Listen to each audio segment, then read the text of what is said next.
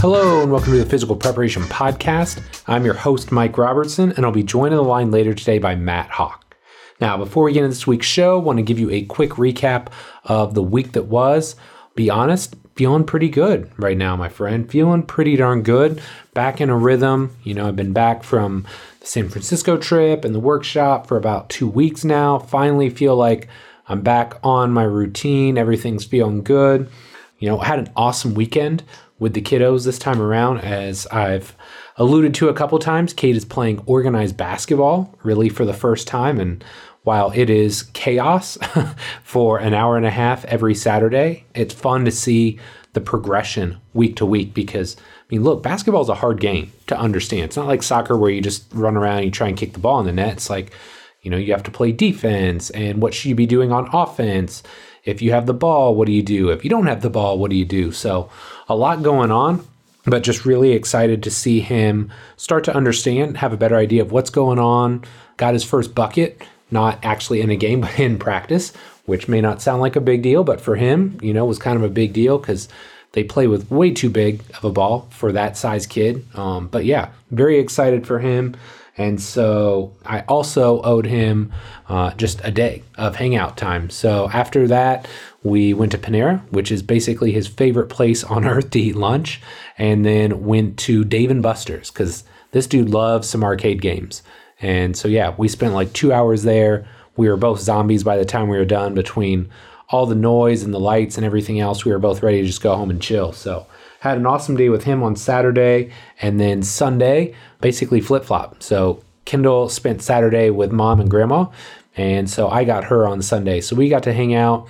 It was just a nasty day out, this like wintry mix. So Cade went and played with a friend, and Kendall and I went and got hot chocolate and just sat at home and played about every board game imaginable.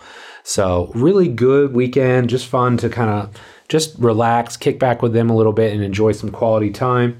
Really fun week ahead too. I'm going to a Butler basketball game with some of my friends from college on Wednesday. They're pretty darn good this year, although they've been on a down streak here the last week or two. So hopefully I'm not jinxing them by showing up, but excited to watch them.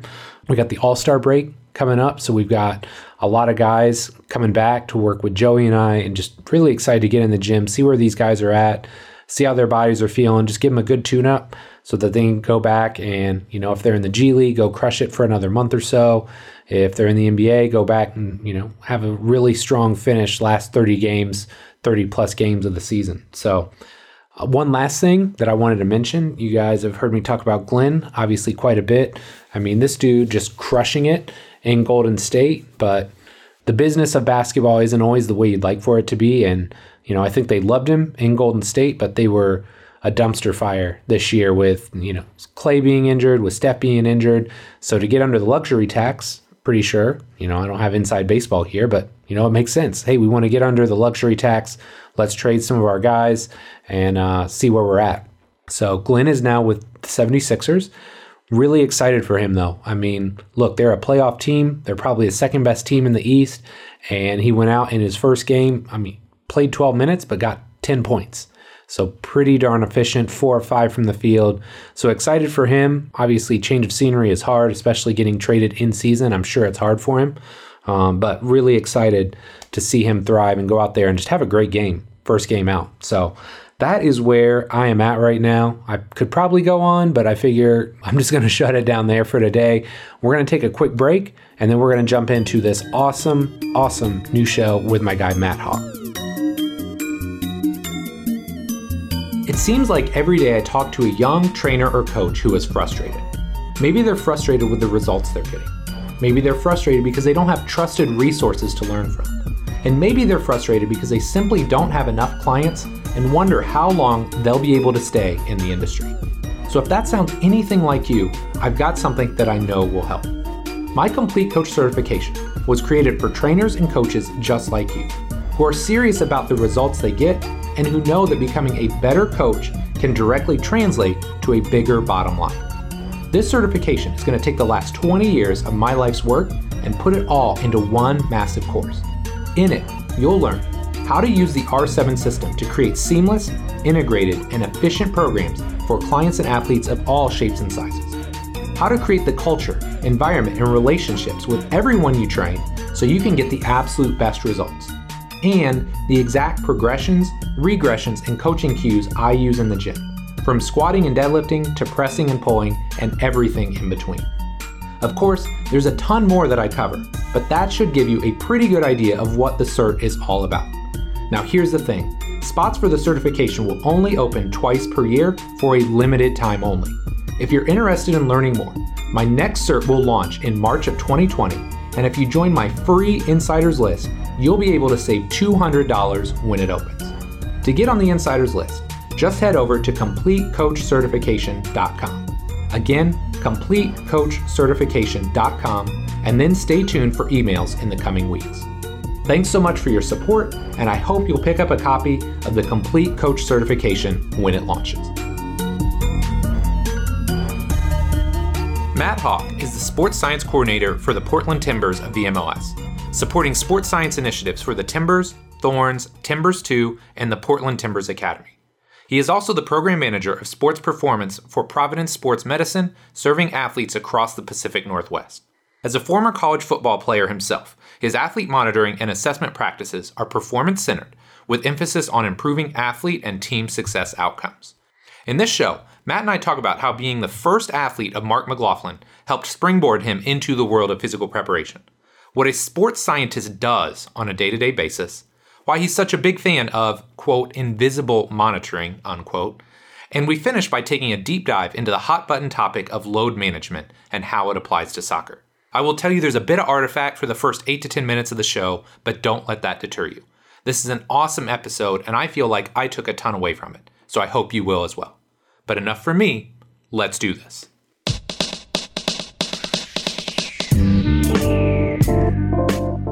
Matt, man, thanks so much for coming on the show here today. Really excited to have you on. Could you start by just telling us a little bit about yourself? Yeah, thank you for having me today. I am based here in Portland, Oregon. I'm the Sports Science Coordinator for the Portland Timbers of the MLS, but also serving Thorns of the NWSL, and I also serve our second team of the Timbers as well as our academy in-house, so 5 teams in total there. And concurrently, I'm also the Program Manager of Sports Performance for Providence Sports Medicine, serving Oregon and Southwest Washington. Man, so you don't have much going on these days, right? No, that's right. Nothing at all. Awesome, man. Well, tell me, what originally led you to the world of physical preparation? How did you get started in all this? I would say that my journey into physical preparation is not unlike a lot of strength coaches and like sports science practitioners, particularly in the United States, where I started out as an athlete, wanting to figure out how I can improve my performance. But specifically, I was a high school athlete that wanted to be a collegiate athlete. Okay. And like many people in this field, I had some great coaches and mentors who were there to show me the way to positively encourage me and push me to help me develop as an athlete. But then there's coaches that offered unique challenges and opportunities for growth that really challenged me. But at the end of the day, the coaches that were fostering my development like helped show me the light in that direction. And there was a unique circumstance in like 15, 16 years ago now at the beginning of my career where there's an actual photo of the moment that I started my journey in this field where, I was a senior in high school. I started actually very young, working, training, and interning concurrently. I'll touch a little bit on that, but, I was running track, made state in the 100 meter, and I got to go run down at University of Oregon, beautiful Hayward Field, one of the best track and field facilities in the world. Yeah. Obviously it's going on a big revamp now, but there's a picture of me, my track coach at the time said, hey, if you want to run this time at state, you could win state. And I believed that. And I knew I could run that time. But he said, if you think you're going to run that, you have to follow my training plan to a T. You have to do everything I say. Otherwise it's not happening. All these other guys that ran those times, they did my program. This is the way, this is the light. So I said, okay.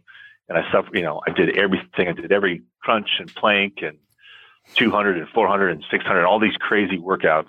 And, I make state. And I remember running in state, great conditions. It was a great heat, great competition. I wasn't really nervous. I was hungry. I was excited because I was ready to go. And I finished and I come across at the old Hayward Field. If you were run up there, you come across the finish line. You're coming up to the top of the curve and they set that big scoreboard up there. And I see my name drop from, I was up at first or second down to the bottom of the heat. And there's a picture of me from the state website that, they take pictures at all the events of me just right head down, walking off the top of the curb. But it was actually at that moment of like, okay, wait a minute, buddy. I did everything you told me to do, and I didn't get faster.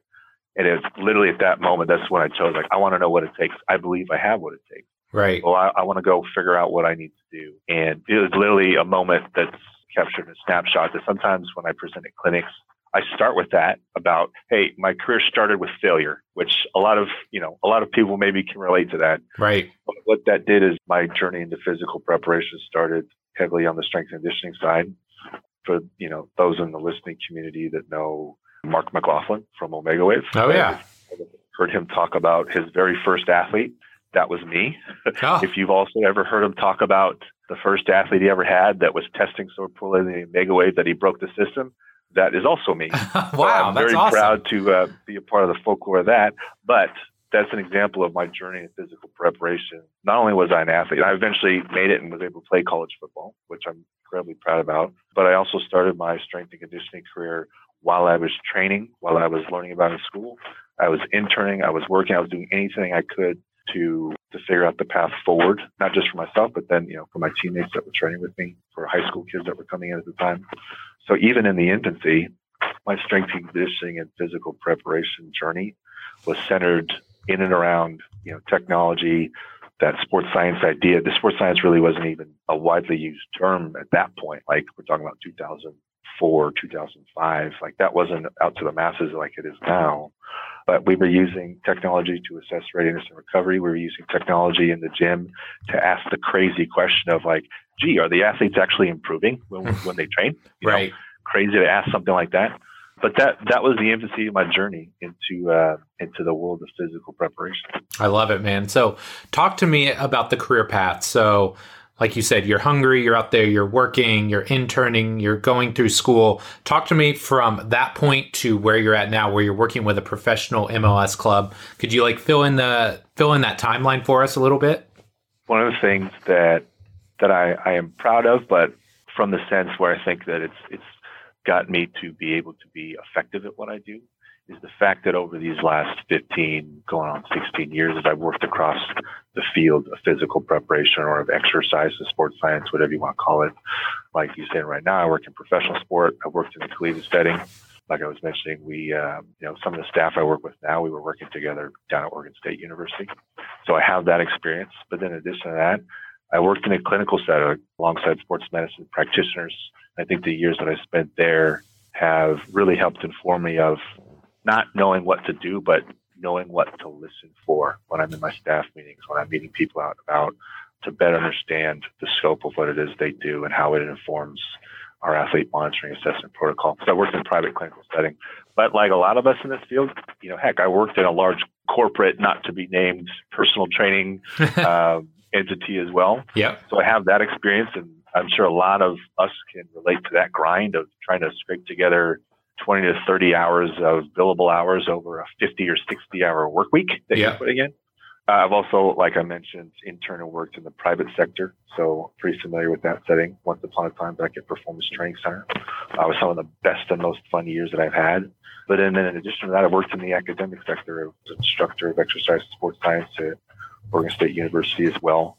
But then I think one thing that's really helped, particularly in the last 5 to 6 years, is working in the private sector of like sports technology and software field, which is, as you probably know and your listeners know, it's like this crazy explosive field of, there's a lot of ambiguity of what's going on. There's a lot of promises out there from some tech companies and some software companies, but it's been pivotal in my role now with the Timbers of being able to decipher not just how we're going to use things and correctly doing those things, but like what's worthwhile, or what's, a little bit of a magic contraption, if you will, with some limitations.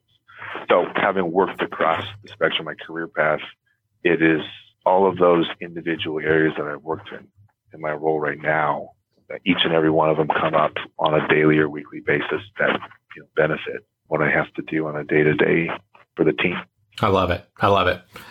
Okay, so let's start with the basics, because I know a lot of people listen to this show. A lot of people hear ESPN and all these sports media outlets now, and they talk about sports science. So if you don't mind, let's start with a basic question.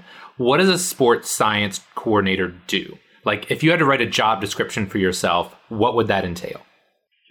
When I give presentations on like applied sports science in a team setting, this is one of the first things that we address in like the presentation of just what in the heck is sports science? Like, we've been down this rabbit hole, and to your exact point, we see it all over ESPN or the news, or you read about in blogs online from the sport community, but have we really done a good job in the field of defining sports science? And this was a question that was raised over half a decade ago at a sports science clinic, back when Dave Tenney would host the Seattle Sounders Sports Science Clinic once upon a time. I got to go to that when I had an opening during grad school. Actually, I got to go to that. It was one of the best weekends of my life. Yep. And in regards to this field, we asked that same question of, hey, we've been having this conference. What the heck is sports science? Like, do we even have an operational definition? And it really challenged me because I just polished up my thesis on the application and implementation of integrated technologies in NCAA football. So basically, how do you use tech in a team setting? So I was really racking my brain around that. And if I'm thinking about the job description of a sports science coordinator, backing up to sports science in general, sports science for me is the discovery, interpretation, and communication of relevant, impactful health, performance, and sport data. So when you break that down even further, when you talk about discovery, the core of discovery for me is athlete monitoring assessment of close and recovery. That's where we start with this. So obviously you go to the rabbit hole as a sports science coordinator on a day-to-day basis. You were implementing the logistics of that, implementing the technology, taking care of the technology, taking care of the hardware, the software, making sure it's implemented correctly, accurately, reliably. But then we go back to the operational definition of sports science. The discovery interpretation means that, great, we get all this data, we summarize all this data, we start to ask certain questions about data. For me, it's not just enough to have any old Jack or Jane Doe go in there and do that. When you're talking about interpretation of that data, it is by a field expert with content knowledge. So yeah, you need to have the sports science background, you need to have the research design and methods background, the statistical background, the exercise phys, biomechanical background, yes, but you need content knowledge of where it's applied. And this is where I think overall in sports science, we are very heavy on the science and light on the sport. And I'm not the only person that thinks that. I'm not the first person who's thought that either. And so when we're talking about discovery, communication, and then interpretation, you still need those same field experts with content knowledge to make it apply in the sport. And we need to think about how does it apply in the sport from just the physical and medical side. Like, we're really good at that. There's a lot of research about the physical and medical side. But for a sports science coordinator specifically, you have to be able to communicate that not just to the rest of the staff that you work with on the medical, performance, and nutrition side. You have to be able to go up to a head coach and tell them what's going on with the day, how the squad is doing, or how a specific individual is doing. You have to be able to do that to an athlete. And in a professional setting, in my setting, you might need to do that bilingually. Yes. But then at the same time, you've got to make those things make sense to your tactical director, your head of scouting. You need to be able to walk into the GM and say, hey, this is what's going on. Or you need to be able to communicate it to people that you report to in medical and performance so that they can go and do that simple, easily, effectively to answer the questions about physical performance, medical availability, or on the sports side, definitely like the technical and tactical elements of the sport, whether it's soccer, football, basketball, hockey, whatever it might be. So for a sports science coordinator, like, the job description means you're able to do all those things and actually relate it to the sport. Because I think that there's actually a lot of like performance science and health science, like we in strength and conditioning, physical preparation. I think overall there's so much information out there about the physical performance side of it. And where I would challenge sports science, and like we'll probably talk about this in a little bit, one of the directions is like we've got to emphasize the sport aspect of sports science. So for a sports science coordinator, great, wonderful. You have this exercise science background, you research design, you know how to read research, you know how to understand statistical methods and what stats are saying and not saying. You can build applicable models for monitoring, assessing workloads and recovery trends, injury risk analysis. You can do all those things, but at the end of the day, the sports science coordinator or director, whoever it may be, they have to make it make sense in the context of, we're here to try and win games, buddy. Right. We can't forget about that. So, writing the job description, which I've been involved with over the years at different roles and trying to help define that, is great. You have all these other background skills. Wonderful. can you make it make sense in this environment? Like, can you make a difference in this environment by making it make sense? I love it. And, this wasn't originally planned in my questions, but you bring up such a great point. Like, how big of a role does just being a good communicator play, being in your position? Because like you alluded to, on any given day, you could be talking to an American athlete, an international athlete, a coach, a director of scouting, a GM, and it goes beyond just like, I don't know, like being able to make sense of all this. It's like putting the things that they need to know into their words. So like the amount of knowledge that you need to have has to be pretty vast to be able to take what you're learning or what you're working on and make it make sense to all those different people. Am I correct? I totally agree. And maybe you can empathize with me on this aspect. I know a lot of people listening can empathize about the conversation gearing towards, oh man, it's about building relationships. And over like the last year and a half, and I've thought this way in the past, but over the last year and a half especially, it's not that I'm getting sick of hearing that, but it's become this buzzword and cliche about, the reason that your sports science initiatives don't work is because you just can't build relationships. It's about building relationships. Can you imagine if we had that same mindset about like the dating world, about like, why you can't ever get in a relationship or you've never been married? It's because you can't build a relationship. But if you thought about it in that context, maybe there's something wrong with you, right, where you can't go and build a relationship. Right. But to your point, if you take that same content or that same concept in a team setting, yes, it's about building relationships. And part about building relationships is, yes, you need to know all these things. And yes, you need to have good communication skills and emotional awareness. But then it comes down, it boils down to you've got to be great at what you do on all fronts. Yeah. And I am very fortunate that the environment that I work in, the people I work with, the people I report to are outstanding at what they do. They care so deeply about our staff, the team, process, and they're very good. Like I mentioned, they're very good. So building relationships in our setting means that you are showing a willingness and that you are showing what we are doing is important and that you care about it and that you're willing to sacrifice. And I think the success that our organization has had going back to like 2014, 2015, when the core of the staff, like our head director, our head performance director, if you will, that's about the time that he came into the club, and the coaches that have been here, ongoing since then, all the players, the management, like the relationships that we've built, like, don't get me wrong, like we drive each other crazy sometimes, but at the end of the day, each and every one of us will put our arm around each other and, raise an adult soda pop and move on to bigger and better things. Yes, it's about building relationships, but man, there's something about building relationships that's not just as easy as, and I'm sure a lot of people can relate to this. It takes more than time. It takes more than effort. There has to be a special element in the air that maybe it is luck that you can get along with people, but there's got to be something that clicks in you that inspires somebody else to want to connect. Absolutely. So it's a cliche and it drives me nuts, but at the same time, there is something to it. Absolutely, positively. For sure. So let's dig in, and I would love to just like explore and learn more about what you do on a day-to-day basis. So right now we're in December. The show dropped sometime towards the end of December. It's your off season, at least for a little bit longer, right? So during the off season, what does your daily schedule look like? Like, what are you doing right now when the athletes aren't necessarily in season, practicing and playing games? There's different phases of the off season. Like as soon as the season ends, like we take time to digest because now we got exit medicals. Need to take inventory of particularly in my role, technology we have, shipments of stuff that's coming in. Are we replacing stuff? What are we reordering? How does that impact the budget for next year?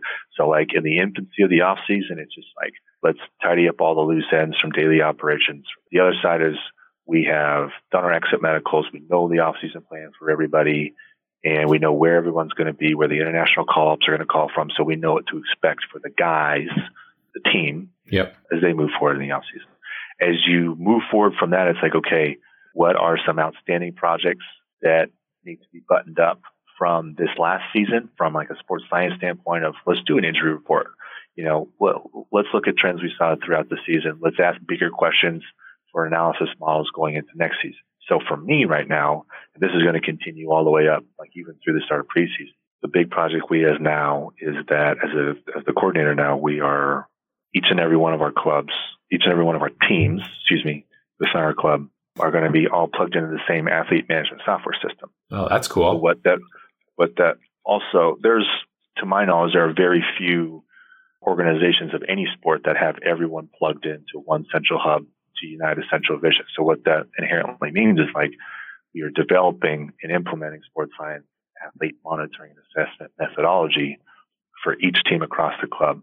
And though each team in each individual setting, from a performance side, from a medical and a nutrition side, and then from a coaching side, they all have their each individual needs. But at the same time, there are certain elements that are going to be a common way that particularly the medical and performance side will look at the health and wellness of an athlete and health and performance of an athlete. But then on the flip side, there will be some common elements that coaches and management and scouting can look at to better understand like who we are on the pitch and who we want to be on the pitch.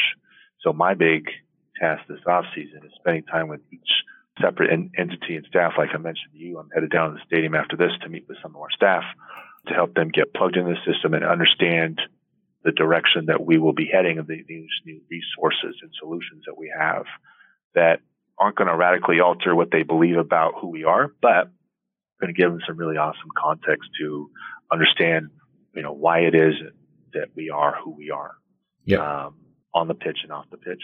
So it's a lot of time diving into our AMS platform. There's a lot of great AMS platforms out there. I think that there's a lot of great solutions that can meet a lot of people's needs. We have a great partner in Kitman Labs and I use that word specifically. We have a partnership with them where we understand we want to build something that matches an organization's needs. We have specific needs in how we do things. But the big part of my off-season project is diving in further with them to get our analysis built out, to get our critical workflows of daily monitoring and assessment built out, to get our understanding of daily and weekly reporting built out, but then be able to implement that. Great. First team got it. Now the Thorns are going to have what they're going to use in that regard. The second team is going to get what they have in that regard. The academy is going to get what they have in that regard. And everyone's going to be plugged in. So it's a huge project. For sure. Saying it out loud is like, wow, that's crazy. I can't believe I'm doing this. Right. But at the same time, like there's a big vision for it. And that's what I can say about my off season. It's at least a mostly Monday through Friday focus on that. So yes. When the season kicks back up, it's, 7 days a week for a good chunk of your year, right? Holy smokes, you're telling me. Yeah. So talk to me about how that shifts when you go from this off season. You've done the tidying up and you've got, 2019 wrapped up. You've got these initiatives in place. You know what you want to kind of focus on or roll out in 2020. What shifts when you get into preseason? Like, what do you start focusing on? What does that process look like? Because, for most clubs, I feel like it's about 6 weeks, give or take. But, how does your role shift when you go out of maintenance, tidy up mode into, okay, now we're back in the thick of things? I'm thinking of like just a daily schedule of how it's so focused on what is happening that day with that group of players and what's coming up that week and coming weeks. I like, for example, a day in the life of myself walking into the building. Most of us get there like 6:30, 6:45, get the day set up. So get equipment set up, get the technology ready, the GPS, make sure everything's logistically good to go with all the equipment that we're doing. The first staff meeting we have with all medical and performance and nutrition staff is at 7:30. We meet every day and we know what's going on with every player, the group as a whole, the plan for the day, and what's coming up. So over that half hour or so, sometimes a little bit longer, depending on the phase of the time, we get everything etched out. Players start rolling in about 8:30, but we can start. Some guys come in and get treatment about 8, coming in a little bit early. We shift some of the members of our staff will go upstairs and meet the technical staff to discuss, here's where everything's going. What's the plan for today? Where are we at for the rest of the week? And just making sure that the plans that we have been making already, we're still on course with that. Good. Everyone's on the same page to know what to expect. Players are eating. After that, there's some treatment time for them. There's gym time, but I'm doing Omega Wave assessments, we're talking wellness scores, and maybe there's some other assessments that we're doing for fatigue monitoring at that point, depending on what time of the year or cycle it is. Players are in the gym. And yes, soccer players do lift weights, contrary to popular belief out there. Our guys mostly lift twice a week, depending on match density and depending on where we're at in the programming. Our performance staff does an incredible job. Both Nick and Charles do an outstanding job with the first team there. There are individualized programs for every player on that team based on the assessments and monitoring that we do, based on injury history, based on chronological age, based on training. Like, they do such a tremendous job of making sure they are dialed in. And I would argue with anyone to say that they aren't top in the league what they've been doing. I think our injury record speaks for itself in a sport where it's a heavy travel sport. There are inherently a lot of injuries in what we do. Yep. The staff that has been developed over that long haul, we've had a very positive injury record overall. That's very difficult to do on a consistent basis, if at all. So they're in the gym doing some stuff before work. There's a lot of targeted also like activation activities. So even if you're not doing a full lift, there's targeted activation activities based on different type of movement assessments, different type of like fatigue profiling from force plates. We use Sparta Science. They've been a tremendous partner as well. So based on the assessments that we perform there, we have a better understanding of different movement targets, different movement signatures to help prepare them when they go on the pitch to start warming up at about 10. They're already well on that process. They're not going out there cold, if you will, for lack of a better term. For sure. Training's 10 to 11. I'm running around, making sure from a GPS side, all the drills are getting spliced up correctly. Things are running smoothly based on whatever workloads we're looking for that day, whatever physical trait we're trying to utilize. And then practice gets done. It's a race to try and get all the logistics of the equipment back inside. Everything's loaded up. We have a lot of pre-built reporting systems in place, so we're not recreating the wheel every day. We're summarizing what happened with each player, the squad as a whole. We're kind of debriefing as a medical staff and as a performance staff to better understand what was going on, whether it's GPS or with the force plate technology or some of the other technology that we're using to just assess different movement or muscle profiles, whatever it might be, to get a treatment plan in place or a preparation plan in place for the next day, the rest of the week for that player. And then the afternoon's a lot of debriefing and then some staff meeting to make sure that we're on track for the rest of the week. There's different goals for each day. That's kind of just an average day, if you will. But it's, when people say in team, it's all hands on deck.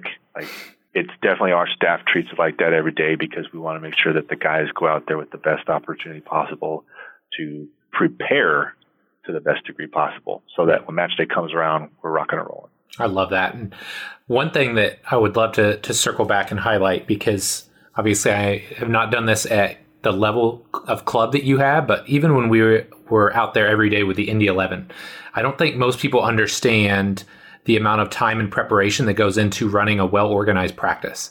Like you said, you're there 6:30, 6:45. Practice starts at when? 10, right? So that's close to 3 hours, 3.5 hours of preparation and organization and setting things up so that you do run an efficient practice. And, it is funny because your older athletes and your older players tend to understand that and they recognize that. Some of the young guys really just have no clue. They're 22 years old, they're coming in and they don't realize all of the work that goes into setting that up. So, just highlighting that. And I don't think if you've never been in a professional setting, you don't understand the amount of organization and planning that goes into running every day. That doesn't happen one day a week. That's every day. So I just wanted to highlight that. But I also had a follow-up question because I know some people kind of go back and forth about this idea of athlete monitoring and how much is too much and when is it invasive. So I'm just truly interested. Like, are you omega waving guys every day? Or if not, how often or how frequently are you doing that? We are not doing it every day for the exact reason you're talking about. We have a preference. We have a great relationship with Omega Wave North America, particularly because we have some of their company reps that are based in Portland. Mark McLaughlin is based in Portland. And obviously, like, my relationship with him is always helpful if we have questions or, want to talk shop. But we are doing it twice a week with most players. Or we aim, if we're only going to get it once a week, there's certain days that we aim for based on working backwards from a match or forwards to a match. And we do like to set precedents on how they're responding 2 days after a game. Because that is basically a re-entry day for us. We want to make sure the trajectory for the week is very good. Yes. Worst case scenario. But then after, for us, game day -2, if logistically there are other things going on, we want to at least have that 48-hour window to see if there's other ways that we can help their system adapt or help their system go into a trajectory over the next 48 hours that will put them in a more optimal state for higher physical output levels, or at least perceptually sustained output levels. And we can go down the rabbit hole in the theory of should you do that? Should you not do that? That's a whole different conversation. Right. But to your point, we try and there's an idea that has been out there in sports science for a while, the idea of invisible monitoring, of just trying to get as much out of minimal data collection and just ask robust questions about it. And we're absolutely employing that technique to try and minimize our monitoring footprint. But yes, we're dealing with human beings. A double-edged sword is also these human beings are paid to do a task. Yes. And part of it needs to be their job. But then you're exactly right. It's like, at what point are they sick and tired of doing X, Y, and Z? Yep. And that's where the relationship thing comes in. Because there are times I know somebody was up all night with a new baby, or they have other social things going on, and the last thing they want to do is come and do an Omega Wave. For sure. The last thing they want to do is a hydration test. I'm not saying that's right or wrong, good or bad, but that is the reality of when you work with human beings. And yes, from our side, we would like as much information as we can as possible, but there's a point where you get the fatigue from, pricking your finger, if you will, to use the lactate example. People get sick and tired of it and it begins to impact the test. Like, I can speak from my own personal experience years and years and years ago in college, playing football, using the Omega Wave often. There were periods of time where I was not performing well because of outside stressors and all these other things and not taking care of myself. And showing up for that Omega Wave became stress. Yes. Mark McLaughlin was way out in front of that and said, you know what, I'm going to stop testing this the rest of this week. We got a training plan, we're going to alter it, but I'm doing more damage than good. And that was the first time I'd ever even thought about it like that. Right. That was, years and years and years ago. So he at least had the foresight of, yes, I believe in the system a lot, but you know what? I believe in taking care of these guys first and foremost. Yep. So you back off it, you go away from it. So the same thing in our setting. Like, there's absolutely positively a line in the sand with, okay, this is the 15th thing that they have to do this week in regards to monitoring assessment. What can we get off of like low impact, low footprint stuff? So the idea of invisible monitoring, which, has been pioneered for several years, there's a lot of good, research that is coming up from that idea. There's some good practitioners out there that are, like Jace Delaney, I believe, who was at University of Oregon, has moved on to the Boston Celtics, I believe. There were some papers that he had published that, talked about that idea, or there's some blogs that were related to research that he had where, he was looking at standardized metrics from GPS and wellness and understanding the interplay between both of those so that they could glean more information without trying to get more information out of the athlete, without, the poking and prodding, if you will, of the athlete. Yep. And conceptually, I think people have been doing that for a while, but getting a voice out there like his that was doing it at a big institution like that, there's a lot to be said and a lot to be learned from that concept of like, try and do less, try and do more, but with less. Yes. So I'm a big fan of that concept. I love it. And this obviously leads us to arguably the hottest topic of the past 3 to 6 months, and that is load management. So again, I'm going to put you on the spot here and ask, if you had to give us a definition of load management, what would that be? And maybe to kind of expound on that, what role does load management play in professional soccer? Joking around, I thought, if he asked me about that, should I go scorched earth and just like go viral? Yes. I don't think that's the right thing to do. So for me, load management, the concept of load management is simply trying to proactively plan workloads. Now, but why? The two main theories that you read about from practitioners who are actually doing it and not talking pundits who are texting about it or tweeting about it. People in general are the theory is, well, you're trying to prevent some injury based on many factors, or you're trying to optimize performance over the long haul based on many factors. That's like a 50,000 foot view of load management, just trying to proactively plan workloads for those two reasons. Load management is not new. Load management, how many years and years and decades now have we been talking about pitching rotation in baseball? Well, why don't starting pitchers start every day? Why don't they pitch 6 or 7 innings every day? Right. That's like an explicit example. Well, there's a very good reason that they don't, and their elbows will explode. Will tell you probably. All about it. But you want to talk about there's had to have been a learning process for that. Like we talked about the history of this. There had to have been a learning process. I can give a personal story about our family story. My grandfather played semi-pro baseball way back. We believe it was either the 30s or the 40s. We're actually not 100% sure because he never talked about it. He's one of those stoic Midwestern farmers that I don't talk about me. I'm here to be a dad and a family man. And all that. We found out though he played farm ball, got moved up through one of the systems. I don't know if he ended up in the Detroit Tigers system or the Philadelphia Athletics. Go do the history on that system. Wow. We're not 100% sure where he ended up, but the story is that he was found by the parent club, if you will, because, he's playing in some farm league way out. He pitched a doubleheader Oh my gosh. That's crazy. Think about that.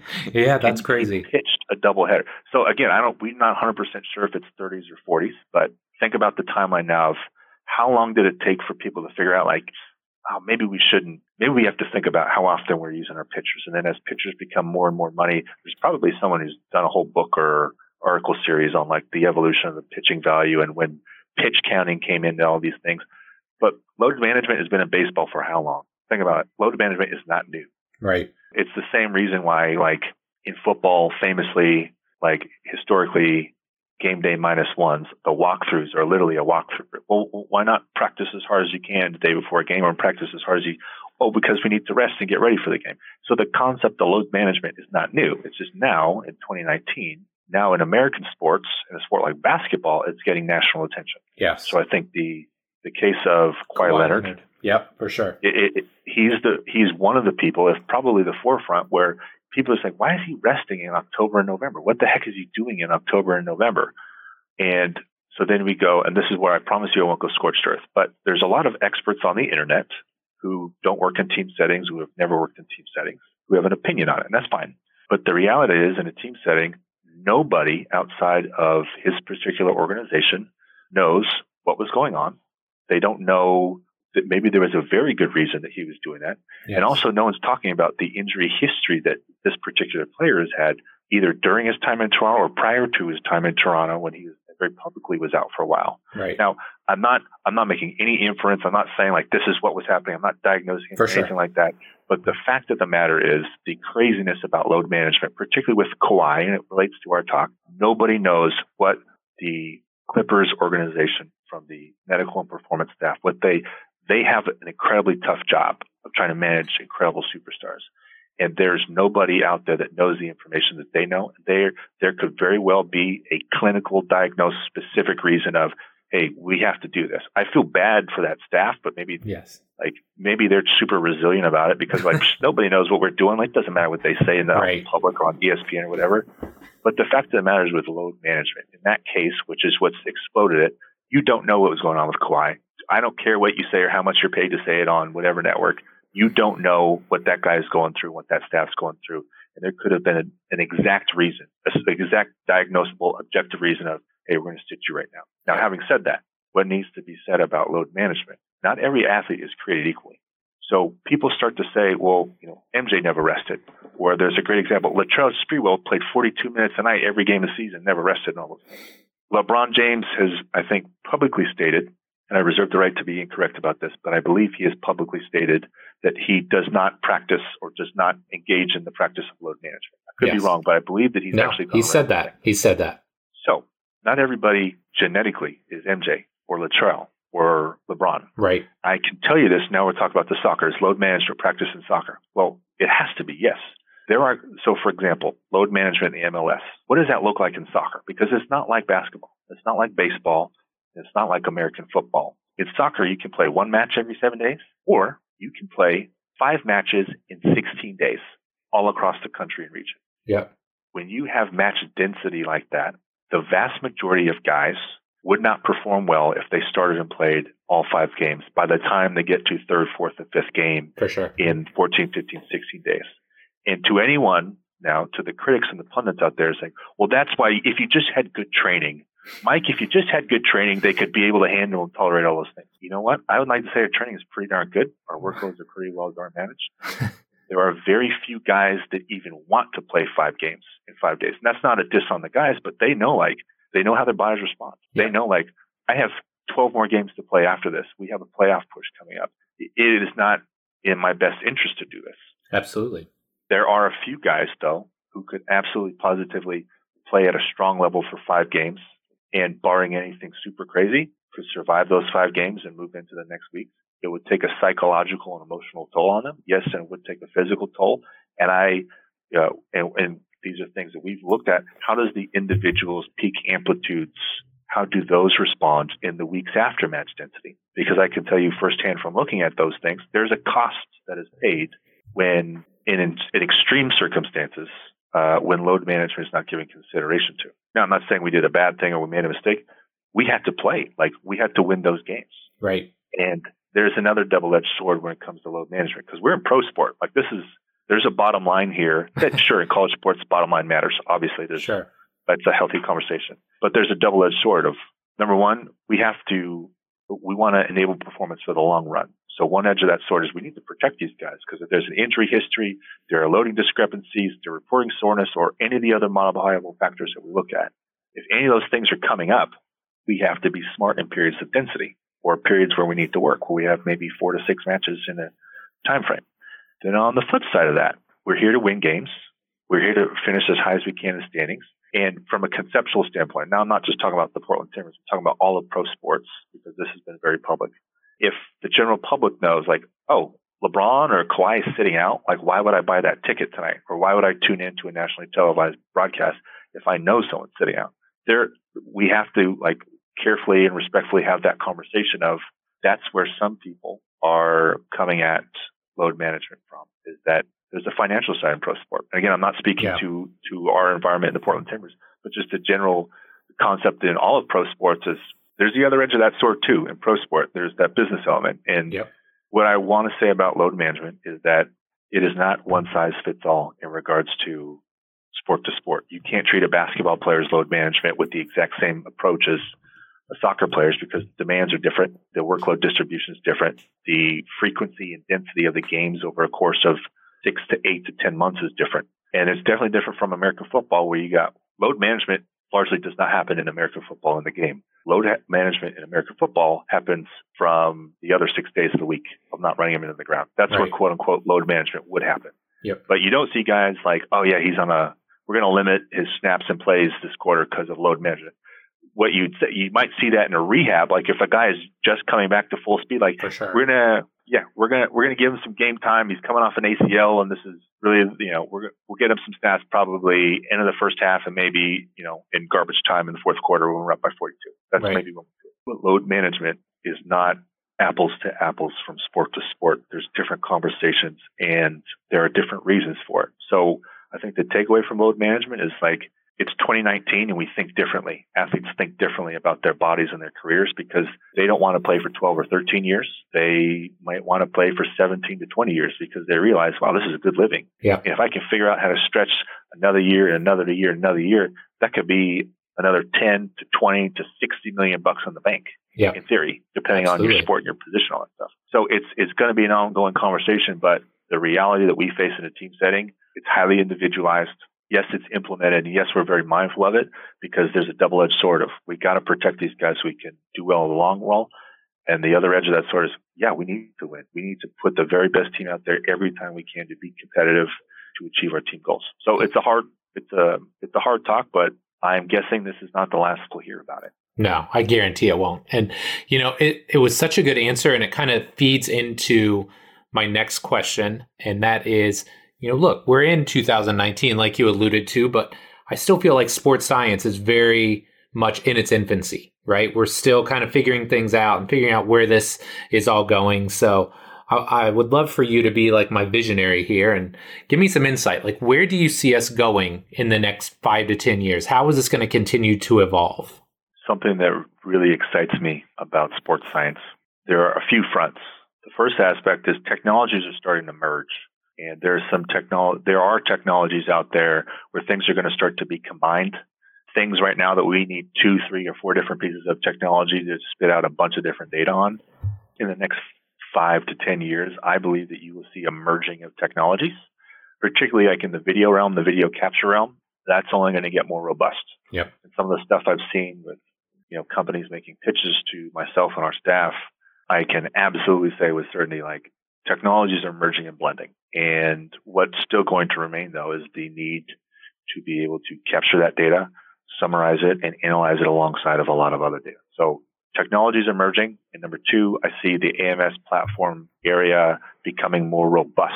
Obviously, like, we're a great example of that now with what we're doing with Kidman Labs, but I see it becoming more robust from the analysis standpoint. But that's a small one. Big thing, the big opportunity sports science, in my opinion, based on some great conversations I've had over the last several years from people in the university setting here in the United States, or the continued creation of these athletic department positions of director of sports science or associate athletic director of health and performance science or sport and performance science, you're starting to see big schools figure it out of like, wait a minute, there's a real need and value for here. I see the direction of sports science being the model being dependent on what can be developed in this setting, and this is why. I'm going to use a couple of examples, and these are people I've spoken with firsthand who've laid out visions of what they're doing in the university setting, kind of the big picture of where it could go. There needs to be more research in sport to better define what exactly is going on in sports in 2019, in 2020. What are the injury factors? We talk a lot about injury resilience and injury prevention, but do we have great information about the exact types and mechanisms of injuries by sport, by age, by gender, by position, etc.? There's a big need in that front, and I know that people are moving down that. But I'm going to take the example of like Penn State University. The senior athletic administration there had a great vision several years ago. Sandy Barber and Charmel Green, two all-stars in the field, said we at Penn State need to be on the pioneer of how we take care of our athletes. And they decided to open up a health and performance science department and position where they use an individual, sports science background individual, to support the health and performance initiatives of athletes by helping unite and collaborate all the separate staffs of sports medicine, athletic medicine, strength and conditioning, sports nutrition, sports psychology, with the sport coaches and the athletes themselves. But in addition to that, you are creating more efficiency in communication and then assessment and monitoring to help enhance long-term outcomes. Yep. Not just performing well here and now, but we have to start thinking about, and this is from an NCAA standpoint, if there are changes in terms of what can be given to an athlete, and now maybe they won't go all the way down. The NCAA says, all right, we're going to pay athletes. That probably, I'm guessing, won't happen. But one thing that's very reasonable and very being talked about more often is, okay, something we can offer students is better long-term care. Of you blew your knee out in college, and 10 years from now it's causing issues. Maybe there may be a time where the NCAA or the schools will help take care of those and help offer more like physical therapy support in the long run. Yep. So then back up to the present setting, doing the best job here now to take care of the health and wellness and performance of the athlete not only helps them perform better, but in theory can help keep them healthier for the long run if they're not having those injuries or catastrophic injuries that cause long-term issues. Yep. These roles, and that's not necessarily, I don't want to put words in Penn State's mouth about why they did what they did. That was right. separate. But in theory, the role that they have there is helping create and enhance efficiency between staffs, communication between staffs. But then here's the second part. That position also, these large universities that have robust like kinesiology programs, robust exercise and sports science programs. There are academic programs there that have students that are ready and in need of internships. They have graduate students and PhD candidates who either need graduate assistantships in different areas or PhD candidates or graduates who need research outlets. These positions are now helping create bridges between athletic department and university partners. And by the way, it's not just exercise and sports science departments. You're seeing it in like biostatistics, statistics, courseworks, computer science and engineering, different academic programs on campus through a position like that relating over to campus from the athletic department. The director of sports science goes, okay, we have this opportunity for research. We have that opportunity for research because we're already collecting all the data anyway. We can create a healthy relationship back to the university to get research done. Doing research, particularly in a conference like the Pac-12, like I'm out here on the West Coast and there's a bunch of, obviously we got 2 Pac-12 schools in the state of Oregon, but the Pac-12 and other big conferences as well, and even the NCAA, they encourage their member institutions to do research, and they can apply for funding and grants to do research, specifically on athletic populations. And part of the job of some of these directors to help facilitate the relationship between everything that's going on in the athletic department that focuses on athlete health and performance, helping enhance those things, and then acting as the relationship to campus to help give legs to those ideas for research. That, in my opinion, is going to be the big call in the next 5 to 10 years where schools are going to start to figure out, like, there's bigger things at hand here. Yeah. And for all of the conversation we have about, well, there's a schism between athletic departments and the universities, and it may as well just be 2 different institutions, and it's just crazy that, there's all this money that goes on in college sport. Well, people are going to start to figure out that it is beneficial to build a relationship as an entire organization to strengthen the bond between the two, to not only help enhance what goes on in athletics, because that's not what it's about. From the sports science side, we are going to be able to get more research about athletic populations out there to better understand the sport and health and performance realm. But then when you think about it from the university standpoint, they can add value to the degrees that they are marketing for prospective students to come and get. You want real life work experience? Well, if you're getting a bachelor's degree or a master's degree, we have 30 internships a year now or 50 internships a year now available in our athletics department where you get first, real world work experience in, health and performance or sports science or whatever it is. I think in the next 5 to 10 years, more institutions there are other models out there. Obviously, Oregon has a position. I've been in contact with Dr. Susan Sigwart down at USC, she is in charge of their master's program of sports science. It's kind of been, revamped and rebuilt. We had an intern from USC this past year who was stellar, did great, got hired promptly by, unfortunately, a rival MLS club. But what they are doing is understanding the same thing about we need to give real-life learning examples in sports science. So we have this whole new field of technology and methodology and sports scientists and all these things. How are we preparing students for those? Which learning outcomes do we need to define to actually prepare them for the field? And then, from their standpoint, who do we partner with? Like, which sports technology partners do we need to see to better understand what it is we're measuring and assessing, how it makes sense in a team setting or a medical setting or a rehab setting? The next 5 to 10 years, in my opinion, of sports science, it has to come, at least in the United States, those relationships with athletic departments and universities that could help be the catalyst, if you will, of the growth and fortification of sports science as we know it in the United States. I love it. Okay, my guy, big question time. If you could alter the space-time continuum and give young Matt Hawk one piece of advice about training and or life, what would it be? The thing I think many of us in this field think about is, I wish I would have learned to train smarter early on. So that exact mindset of first figured out what it is you need to do correctly, and then hard work is the bare minimum expectation for any program, right? Hard work is the bare minimum expectation.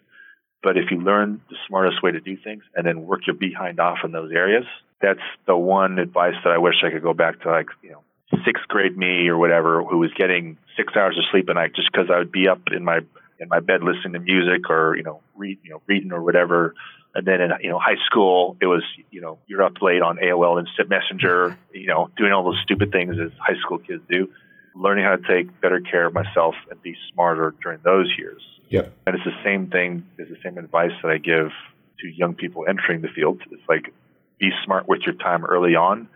And while you're being smart, work your behind off and do as much as you can. Yep, I love it, man. Okay, last but not least, we got our lightning round. So four fairly shortest questions, but your answer can be as short or as long as you'd like. All right? Number 1, what's your career highlight so far as a coach or clinician? Career highlight so far is, like I said, I'm from Portland, Oregon. I get to work for the Portland Timbers, hanging a banner for a Western Conference championship in that stadium, which I've been going to since I was 8 or 9 years old. And I'll probably be going to it for a very long time in the future. So 50 years from now, when I hopefully are bringing my grandkids, if I'm still around at that time, I will be. Yes. I'll forever be able to look up and see that banner and say, that was our squad. And hopefully we have, more banners to hang between the Timbers and the Thorns as well. So definitely hanging a banner in my hometown stadium. I love it.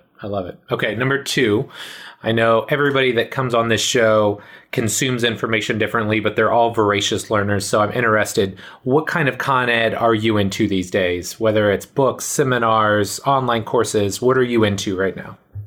Online courses, big time. We have the insane privilege of having staff-in services in Con Ed where we can, because of our unique situation, we get to fly people in from all across the country and sometimes all across continents to come and do 2 to 3 day workshops. It's intensive, but at the same time, it's all hands-on learning. So between online seminars and those, staff-in services, which are 2 and 3 days at a time, those are my 2 go-tos. I love it. Okay, so number 3, as a sports scientist, what is one thing you wished you'd known when you'd gotten started? Or maybe a little bit different way of phrasing this, what's one piece of advice you would like to give to young sports scientists who are just getting started? If you are choosing to go sports science straight out of the box, straight out of whatever undergrad, you need to spend some serious time in the areas that you will be working with. So it would behoove you, if you are an undergraduate, you need to see about getting an internship or even volunteering in a sports performance center at your school, or doing some observational hours if that's allowed in athletic training.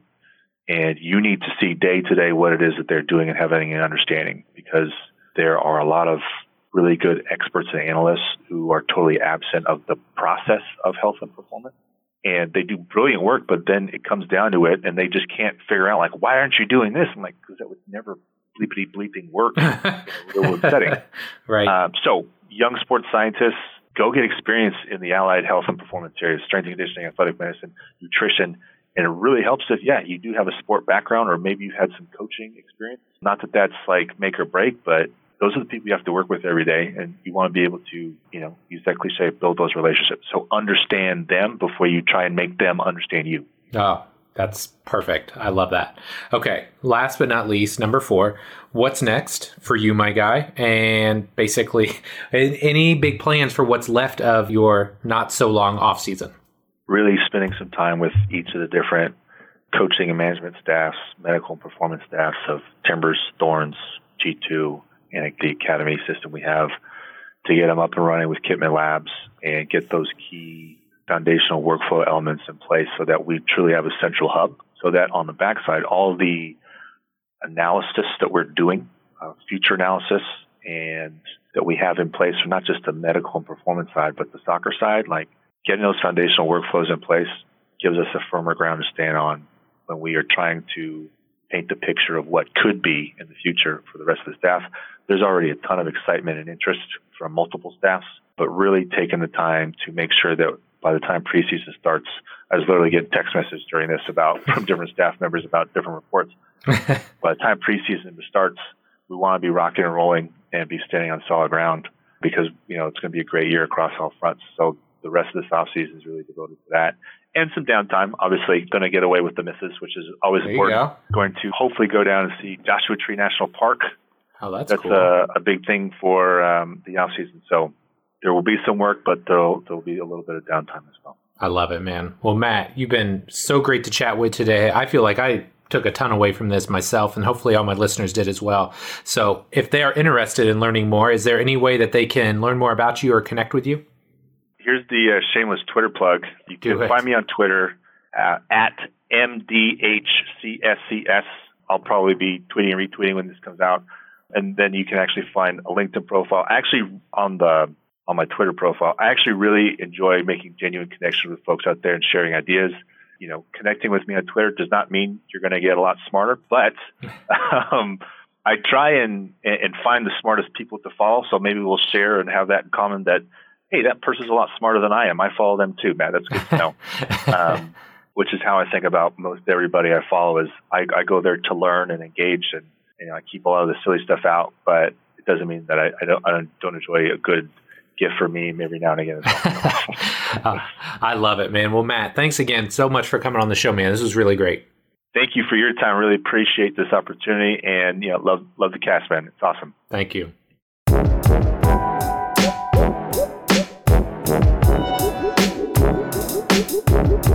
All right, my friend, that does it for this week's show with Matt. Sincerely hope you enjoyed it. I think this was one of those episodes where I really felt like I got a good understanding of what Matt does. He gave a great perspective on what sports science is and what sports scientists do on a day-to-day basis. And I don't know about you, but I just loved some of the thoughts that he had with regards to load management. It's such a hot button topic in our industry these days. And so I hope that you took a few things away from the episode as well. If you did, anything that you can do to help promote the show would be greatly appreciated, whether it's sharing it on social media, emailing it to a friend, anything that you can do to help spread the word would be greatly, greatly appreciated. So my friend, as always, thank you so much for your support. I love and appreciate you, and we'll be back soon with our next episode. Take care.